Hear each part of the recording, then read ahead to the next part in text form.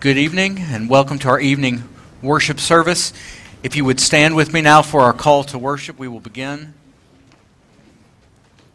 It comes from Psalm 95, verses 1 and 2. O come, let us sing to the Lord. Let us make a joyful noise to the rock of our salvation. Let us come into his presence with thanksgiving. Let us make a joyful noise to him with songs of praise. Let us pray. Father, we thank you for your grace to us tonight and calling us back to this place to enter into your presence with thanksgiving and your courts with praise. Would you give us thankful hearts that are tuned to sing your grace and your praise? And would you be glorified during this hour? For we ask it in Christ's name. Amen. Let's turn in our hymnals to number 302. 302. Come, Christians, join to sing.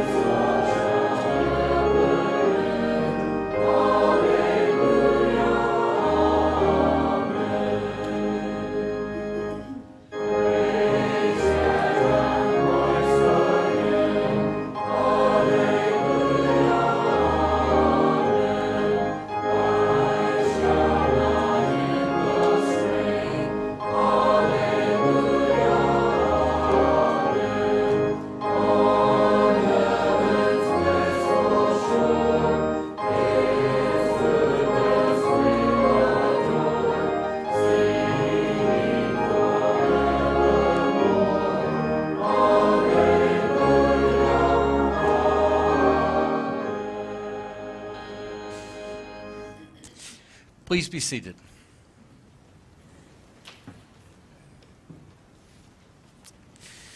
Our Old Testament reading for this evening comes from Daniel chapter 6.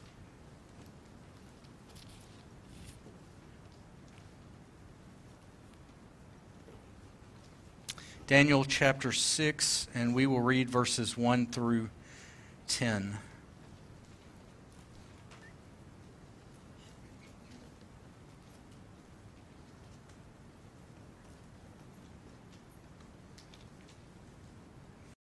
Beginning in verse 1, hear God's word.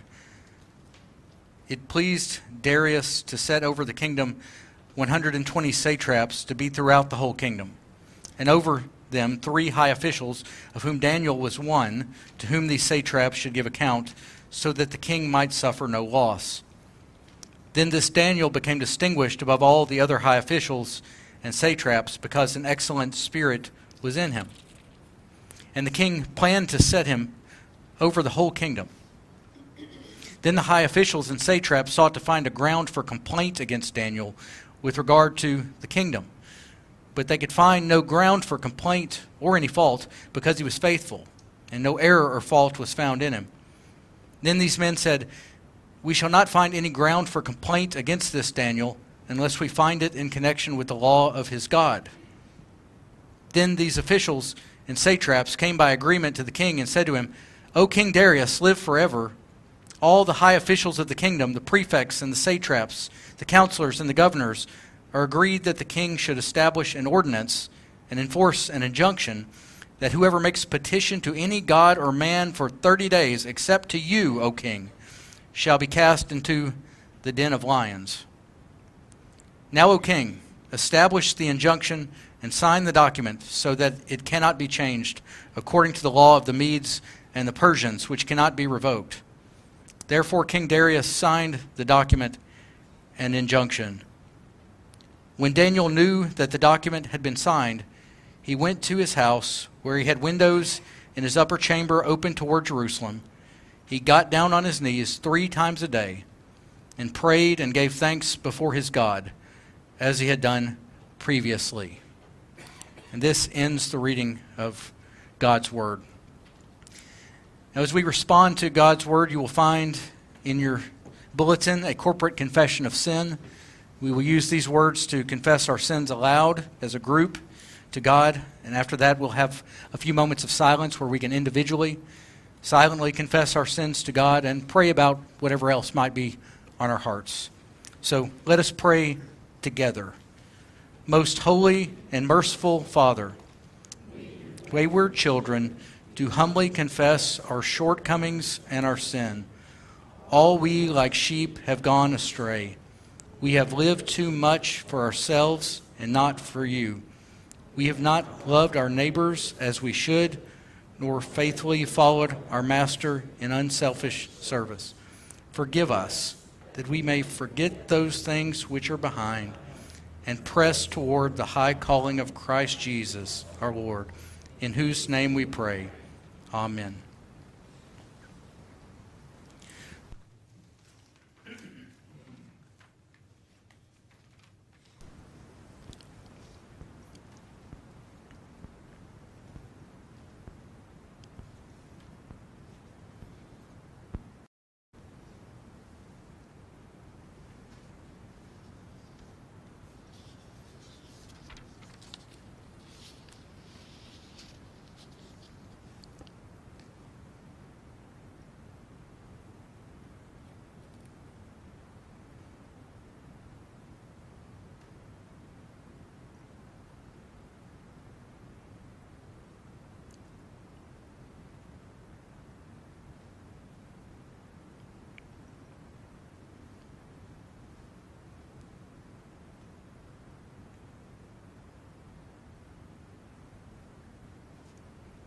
Father, we thank you that your steadfast love endures forever, that your mercies never cease and never fail, that you are more ready to hear than we are to pray, that you are more ready to forgive than we are to confess. We thank you for the opportunity we have together as the body of Christ to pray tonight. We're thankful that we're able to do so in freedom. We look at this story of Daniel and see what it cost him to pray. He put himself in great danger to pray, but he knew it was his duty to pray, and it was his habit to pray. So even in the face of great harm, he continued to do so. And you delivered him from danger in the aftermath of it. And so, Father, we pray that whatever dangers your people might be facing tonight, whether in this body or believers around the world, that you would stop the mouths of lions, that you would show mercy to them, that you would be kind toward them in your providence. Father, we look forward to a day when righteousness will cover this earth as the waters cover the ocean and as the sands cover the seashore, when all swords will be beat into plowshares and all spears into pruning hooks, when men will study war no more, when the Prince of Peace will reign this earth, reign and rule over this earth in perfect peace, in his everlasting kingdom. We know that kingdom is yet to be consummated, but we also know that that kingdom has been inaugurated and that we are members of it. And so we ask that you, Lord Jesus, would reign in our hearts, and that while the world does not know peace, that we would know peace. We would know the calm of sins forgiven, the peace that passes understanding, that your grace would wash over us and we'd have peace like a river. Lord Jesus, have mercy on us, sinners. Forgive our sins. Relieve our ailments. Help us in our struggles, and provide encouragement for our pilgrimage, even this night as we sing to you and pray to you, study your word, hear your assurance of pardon, and hear your benediction. Use these things for the good of our souls, for we ask it in Christ's name. Amen. Well, we have confessed our sins. Now hear God's assurance of pardon from Isaiah chapter 55, verses 6 and 7. God says, "Seek the Lord while he may be found. Call upon him while he is near. Let the wicked forsake his way, and the unrighteous man his thoughts. Let him return to the Lord, that he may have compassion on him, and to our God, for he will abundantly pardon." Christ died for our sins. He made full atonement for his people. We are forgiven, and we have the promise of eternal life. Receive that forgiveness, not only with your mind, but receive it also in your heart. Amen. Now, as we receive our evening offering, I'd also invite you to turn in your hymnals to hymn number 308. While the offering is being taken up, we will sing "Jesus Paid It All," 308.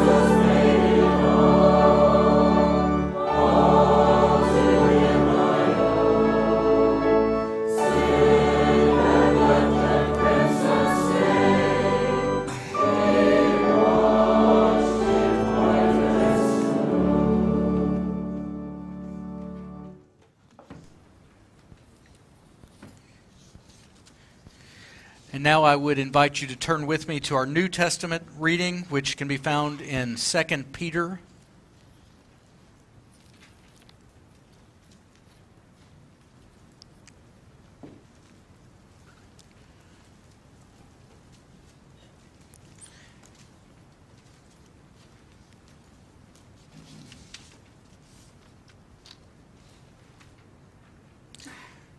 Second Peter chapter 1, we will read verses 1 through 10. Hear God's word. Simeon Peter, a servant and apostle of Jesus Christ, to those who have obtained a faith of equal standing with ours by the righteousness of our God and Savior, Jesus Christ. May grace and peace be multiplied to you in the knowledge of God and of Jesus our Lord.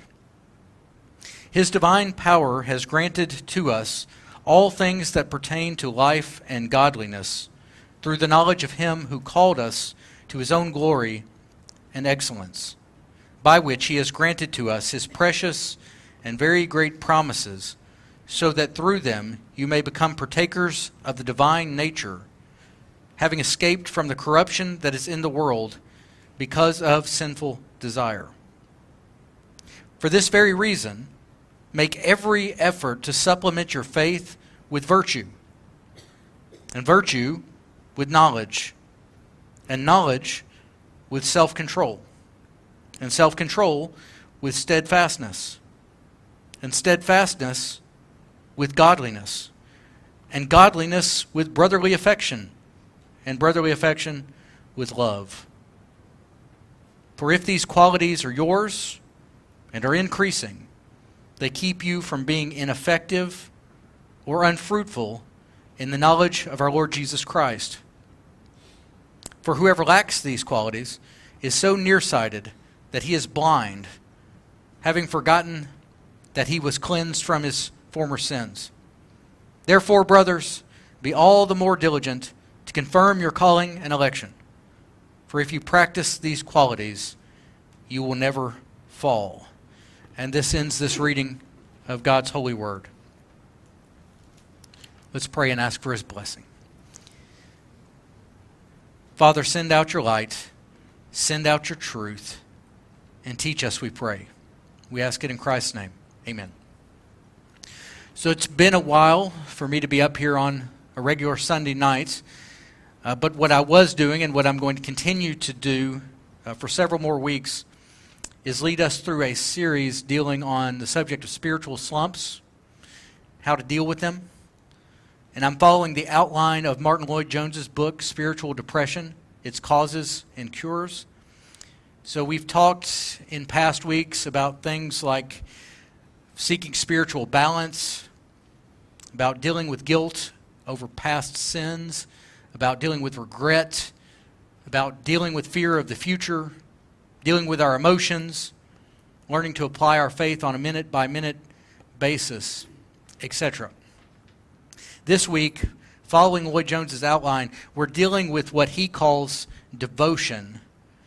I'm going to reframe that somewhat and talk about the subject of spiritual disciplines and how spiritual disciplines play a role in fighting against spiritual slumps that we might go through.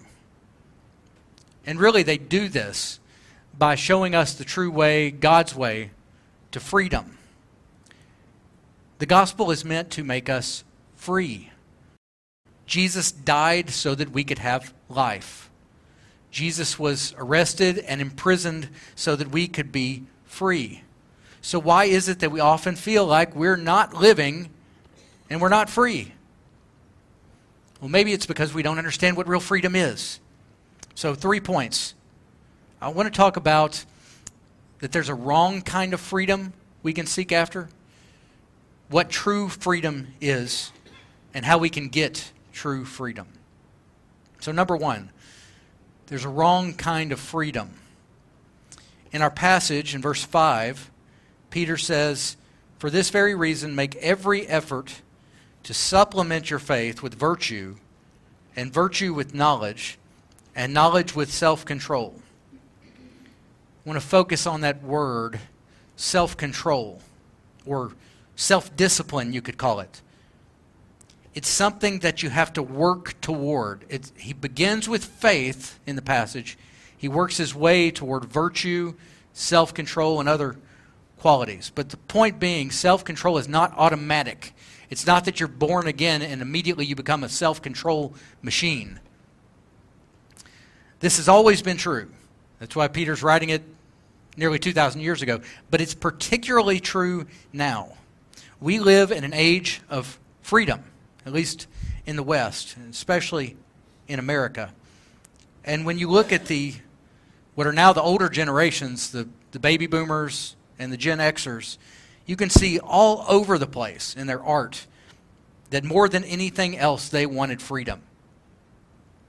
With baby boomers, you had Woodstock, free love, rock and roll, interstate highways, and no-fault divorce. You had songs like Willie Nelson singing On the Road Again, Steppenwolf singing Born to be Wild, the Beach Boys singing I Get Around, the Eagles singing Life in the Fast Lane, Take It Easy, Already Gone, just on and on. Just listen to the Eagles. It's all about freedom. Jackson Browne singing Running on Empty. For Gen Xers, a while back I bought an Eric. Yes, I still buy albums occasionally. Not everybody does that now. But I bought an Eric Church album, if you're not familiar, famous country music singer.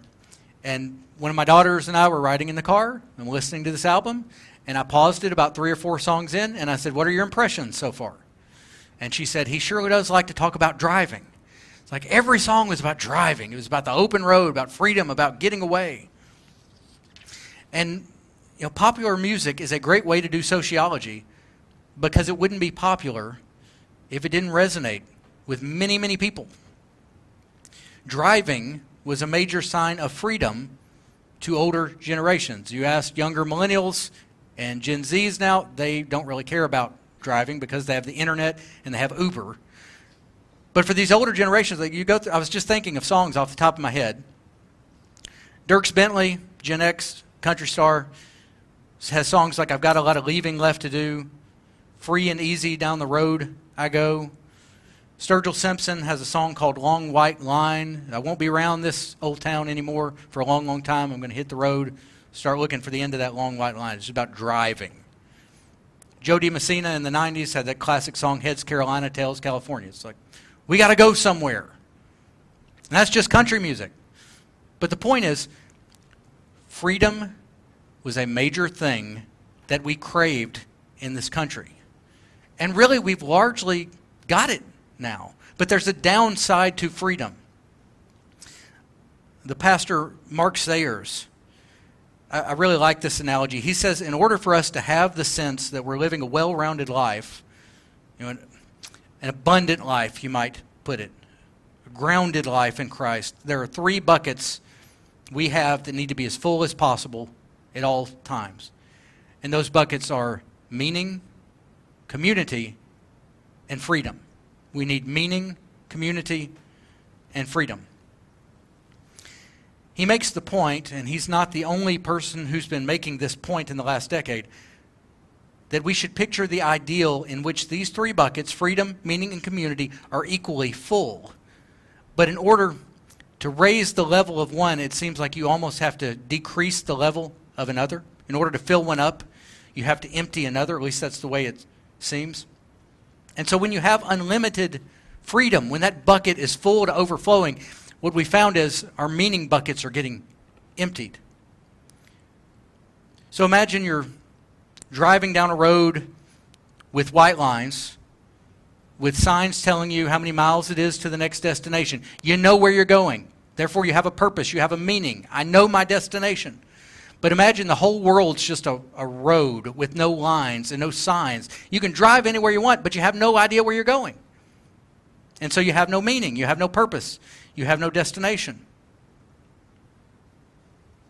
You have unlimited freedom, but you have no meaning. Well, in our modern world, you are free to search for jobs on the internet. You're free to go anywhere you want, do whatever you want. You are free to get married, to get divorced, to not get married, to have kids, to not have kids, to choose any identity that you want, any gender that you want, to divorce your parents, that's a thing, to be whatever you want to be. And so people are left wondering, and wondering. Why can't I find meaning in life? And here's the philosopher James K. A. Smith says, culturally, we are like a bunch of goldfish who said, I want freedom. And so we look at outside of the fish tank and we see the wide world out there, and so we jump out of the tank thinking in the wide world we'll find freedom, but what does the goldfish find when he jumps out? He's free, but he can't breathe. He can't live. That world can't sustain him. So when Peter says in our passage, verse 5, "For this reason, make every effort to supplement your faith with virtue, and virtue with knowledge, and knowledge with self-control." He's saying, make every effort. That is literally, hurry up and start making application of this in your life. What application does he want you to make right now? Supplement your faith. Literally, supplement means to furnish it, to fill it out. He's not denigrating faith. He's saying faith isn't meant to stay the way it started. It's meant to grow. It's meant to mature. It's meant to be filled out. Imagine your faith like a house that needs furniture. That's the idea. You know what it's like when you're young. Maybe you purchase your first house, and you get married, and another person moves into that house with you, and the house starts to get filled out. You get new furniture. There's closets to be filled with new clothing. And then you have kids, and boy, then it just more and more, and you're left, boy, this house got full. That's what he's saying he wants to happen to our faith. He wants it to get filled out with virtue and with self-control as prized pieces of furniture. Self-control is that piece of furniture which is meant to keep your freedom bucket in check so that you can keep your meaning bucket full. So if you're going through a spiritual slump, you can ask yourself, do I have too much freedom? And you'll probably often find that is the case. You know, in David Burns' book, Feeling Good, he says the worst thing you can do if you're depressed is just to lay around. Just laying around. That's ultimate freedom. Ask any teenager. It's ultimate freedom. I can just lay here and do nothing. It's freedom. But Burns said, if you're depressed, that's the worst thing you can do. What you need to do is make yourself a checklist and say, I need to do this, this, this, and this. Even if it's simple things like get out of bed, brush your teeth, eat breakfast, go for a walk. Whatever it may be, the simplest things, just having something to do can reinvigorate you with meaning and with purpose so that you're not just lying around doing nothing. You can say, I'm free to do nothing, or I'm free to do anything. Born to be wild, or just completely shut down. But that's like a goldfish saying, I'm free to jump out of the water. It's freedom. But at the end of the day, it's not going to help you. It's going to harm you. So point one, the wrong kind of freedom. Here's point two, the right kind of freedom that we should be seeking. Back in our passage in verse 3, Peter says that Christ's divine power has granted to us all things that pertain to life and godliness through the knowledge of him who called us to his own glory and excellence. All right, so there are a couple things to notice here. First, Peter says all that we need for life and godliness and participation in God's nature has been given to us by the power of God. It is ours for the taking. Second, Peter says Christ has given us, notice what? All we need for life and godliness. I want to focus on that particular word. Godliness is a translation of the Greek word eusebia, which means piety or devotion. In other words, God's power has granted us all we need to live a life that is devoted to God. But you have to do something to access those resources that God has provided for us. So I think I am as about a pro-grace preacher as you're ever going to hear. I love grace. I believe that we're saved by grace alone. Everything we have is ultimately of grace. But I've got to say here that grace does not mean don't do anything. It does not mean you are free to do nothing. Yes, salvation costs you nothing, absolutely. But it doesn't mean we're free to continue doing nothing in our lives. Take the example of the Apostle Paul. I love his little mission statement in 1 Corinthians 15. He says, by the grace of God, I am what I am, and his grace toward me was not in vain. On the contrary, I worked harder than any of them. And he's talking about the apostles. He's saying, I outworked Peter. I outworked John, etc. Though it was not I, but the grace of God that is with me. So he's saying, I am what I am by grace. It's all of grace. But God's grace to me wasn't in vain. It made me get to work. It made me take action. It made me want to live a life devoted to God and to godliness. He wanted to fill out the house of his faith with devotion to God.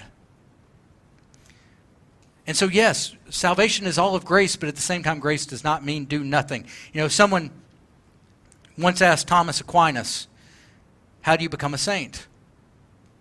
And of course, he was Roman Catholic and had a different understanding of sainthood than we do, but it's a good story nonetheless. How do you become a saint? He said, will it. Will it. I remember sharing that quote a couple of years ago in a Sunday school class. And it was really interesting to gauge the reactions of people to it, because that quote pops. It makes a strong point. One man, older man, came up to me after Sunday school and he said, that's just changed my life. Like on the spot. I'm totally changed. Well, why? Because I realized, but this is the problem with me. I'm not willing it. I'm not using my willpower to actually do something. I need to get up and I need to do something with my life in retirement, essentially. But then I had a young man come to me and he said, so, roughly paraphrasing, when you use that quote, are you saying to me that I'm responsible for living the Christian life? And I thought for a second, I said, yes, you are responsible for living the Christian life. So you're saying I have agency. He was a very smart young man. Yes, I'm saying you have agency. And he said to me, I don't think I like that. And he just walked off. Who wants agency? Who wants to take responsibility? But I'll tell you this, that young man I was talking about suffered from major, major depression. And I think it was getting to him to make the point that he had to do something. And he has since done something with his life as well. He's taken many steps and many actions. The point I want to make here is that grace, as someone has said, grace is not opposed to effort. Grace is opposed to earning. We don't work in order to earn, but we do work. Grace is not opposed to you choosing or willing. It's meant to produce you choosing and willing what is right. The Scottish preacher Alexander MacLaren said, we may have as much of God as we will. Christ puts the key of the treasure chamber into our hand and bids us take all that we want. If a man is admitted into the bullion vault of a bank and told to help himself and comes out with 1 cent, whose fault is it that he is poor? You see the point MacLaren's making? God has given us everything we need, Peter's telling us. We tend to think, God, you haven't given me enough. You aren't giving me enough, when in fact, he's given us everything we need. We're just not actually seeking to access it. We're not willing it. If you are a Christian, God has given you a new heart and will.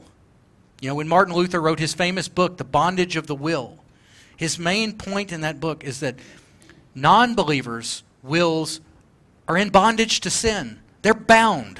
They can't seek after God. No one seeks after God. No, not one. That's Paul in Romans. But that's talking about the non-believer.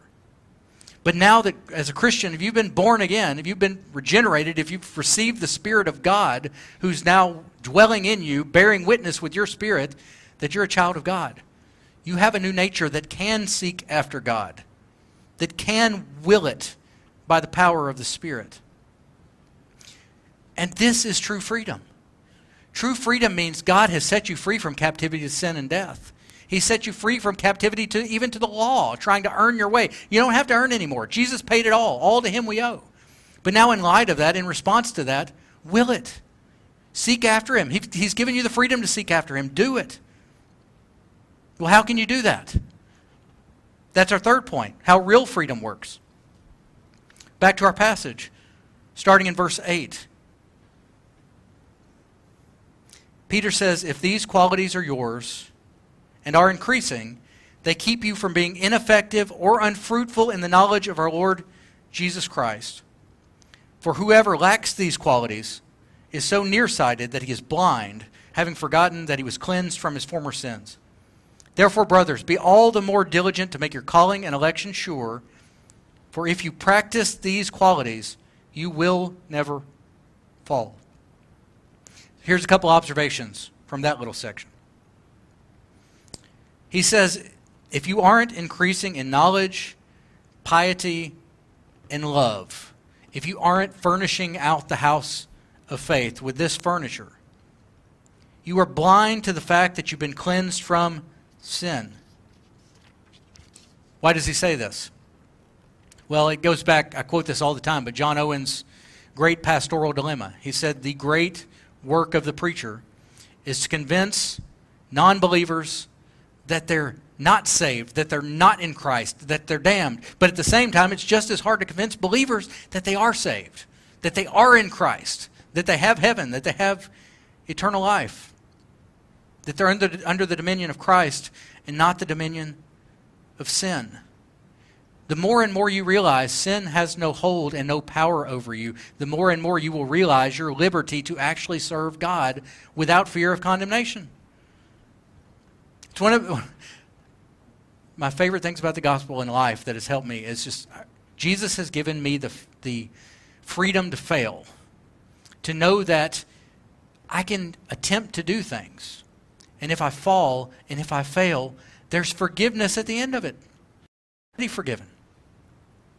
And the second thing Peter says under this point is, he says, practice these qualities, these things that are furnishing out your house. Practice them. Put them into practice. Practice piety. Practice devotion. Practice self-control. This means having holy habits. It means having a life of devotion to Christ. And Peter looks at these things like the little holy habits we have.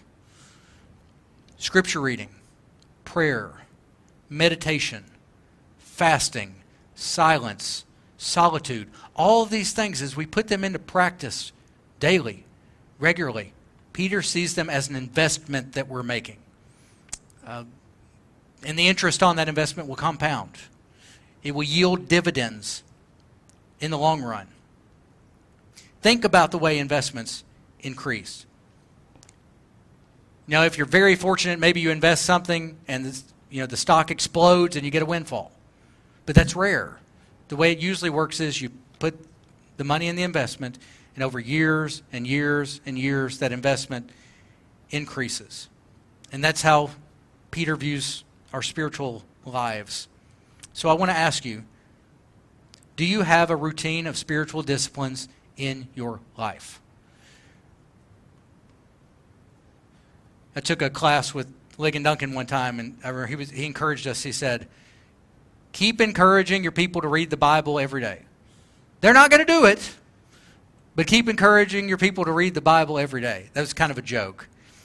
But the point is, we have to keep reminding ourselves of this over and over again because there are so few who actually do it. When's the last time you've sat in solitude and just meditated on the glory of Jesus Christ? Not only when's the last time that you did it, have you made a habit out of doing this regularly, routinely? When's the last time you fasted? Is there habitual fasting present in your life? Make a practice of these things, Peter is saying. If you want to become great at anything, you have to practice, and you have to learn discipline and self-limitation. Like if you want to be a world-class violinist, there's going to be a lot of events you don't go to because you need to spend that time practicing. You're going to limit yourself to some things so that you can pour yourself into this other thing, which is practicing your violin so that you can become great. There's a widely accepted statistic that it takes 10,000 hours of practice to become great at something. That's 416 full 24-hour days. Now you cannot, that's daunting. Right? That's daunting at face value. 10,000 hours, 460 days, 416 days. You can't get those 10,000 hours all at once. But you can get it a little at a time. Reading the Bible for 416 straight days without sleeping is literally impossible. But what if you read it for half an hour a day for the next 10 years? Just imagine where you would be 10 years from now. Praying for 416 days straight without sleeping is impossible.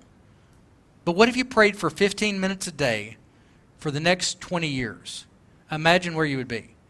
I remember as a young Christian, I had a conversation with an old, wise Christian, and it was his birthday. And he was telling me that he had just finished his 50th time reading the Bible. And I said, how did you read the Bible 50 times? And he said, I've read it once a year for the last 50 years. And I thought, that's amazing. That's amazing. But we're so, what does Peter say? We're short-sighted. We're short-sighted. And we need to think about long-term yields and benefits, not just short-term, what I feel like doing right now because I have freedom. Fred Craddock tells a story that I love where he says basically you start out the Christian life, especially if you're converted as an adult, and you bring this big, empty, unfurnished faith to God, and you say, God, tell me something to do. I'll do it. I will go be a missionary in the deepest, darkest, unreached jungles. Just give me something monumental to do, and I'll do it. You feel like God has given you $1 million, and you just want to spend it all at once. But what God actually does is, yes, He gives you $1 million, but He says, now go spend it 1 quarter at a time. Only 1 quarter at a time. And so it's a quarter worth of scripture reading each day, a quarter worth of prayer, a quarter worth of fasting. It's making a new friendship, trying to minister to somebody who's hurting. It's loving your spouse and your children well. It's a glass of cold water in Jesus' name. Little acts of service in the church. A little act of kindness to a poor person. Saying a kind word to someone who's hurting. And a quarter at a time, your house of faith is being filled up with furniture. And that interest is just going to compound and compound. You know, a depressed person needs something to do. There's plenty to do. There's always, just if you need something to do, just come tell me. I can give you something to do easily. We have plenty of work that needs to be done. So we started out talking about our overflowing freedom buckets and our empty meaning buckets. Spiritual disciplines are practically how we limit ourselves and keep our freedom buckets in check so that our meaning buckets can stay full. They're a voluntary limiting of the self, giving up some freedoms in order to gain the ultimate freedom, which is regular communion with God through the Lord Jesus Christ. It's making the commitment to supplement your faith through discipline. And that's one of the things that I said, above all other things, that can help us fight through spiritual slumps. And I'll tell you, I may have said this to y'all before, but I bet somebody else recently, well, no, I didn't meet somebody, it's Matt, actually, who, it just came back to me, who likes to read the scriptures in the evening, devotionally. And, the reason I've always given for that, it's odd. A lot of people like to start the morning with their devotions. I like to end the day with my devotions. And the reason for that is that I know no matter what happens to me today, no matter what I go through, that at the end of the day, I'm going to get to have communion with God. I'm going to get to hear God's word. I'm going to get to hear the gospel. I'm going to get to hear Christ speaking to me, telling me no matter what you did today, you can rest tonight. Because the Lord who keepeth Israel, He slumbers not nor sleeps. Because He is your keeper. And that you're going to wake in the morning if it's His will, and once again you're going to live another day, whatever trials and tribulations you face, in His grace, knowing that you get the end of the day all over again with His Word. It's like ending the service with a benediction. No matter what you suffer through in this service, you're going to get to end with the Lord bless you and keep you. And that is priceless. You know, Martin Lloyd-Jones, he was in the pulpit on a Sunday evening getting ready to preach when a German bomb fell like 2 blocks away from Westminster Chapel in London. And you know what he did? He just kept praying. Daniel, our story earlier, he's going to face the lion's den. He's got all kinds of trials awaiting him. You know what he does? He prays. And you know why he prayed? Well, it was the right thing to do, yes, but I think maybe more than that's not the right phrase, but equally to that, David was a man of holy habits. He had ingrained this habitual life of prayer into himself year after year after year. Praying 3 times a day was just as natural to Daniel as maybe you drinking your morning cup of coffee or getting on the treadmill or getting on your phone. You know, doing whatever those habits are you have so ingrained in you that you just can't not do it. That's Daniel with prayer. And that's the life God calls us to. He says, everything's here for the taking. You know, I've opened the vault up to you. Maybe you can't go in and get $1 million all at once. You can't hold it, but you can get a quarter at a time. And you can do this through Scripture, through prayer, through fasting, through meditation, through discipline. Discipline is investing in true freedom by investing in God's will for our lives. And 10 years from now, if you were to just start something tonight, just say, tonight I'm going to start X, Y, or Z, some holy habit. You're going to come back to me a year from now and say, I'm so glad I started it. You're going to come back 10 years from now and you're still going to be doing it. And you're going to be amazed that you're still doing it, but you'll find that you can't not do it. Remember that McLaren quote. We have as much of God as we will. Christ puts the key of the treasure chamber into our hand and bids us take all that we want. You can't take it all now, but you can take it all a little at a time. Let's pray.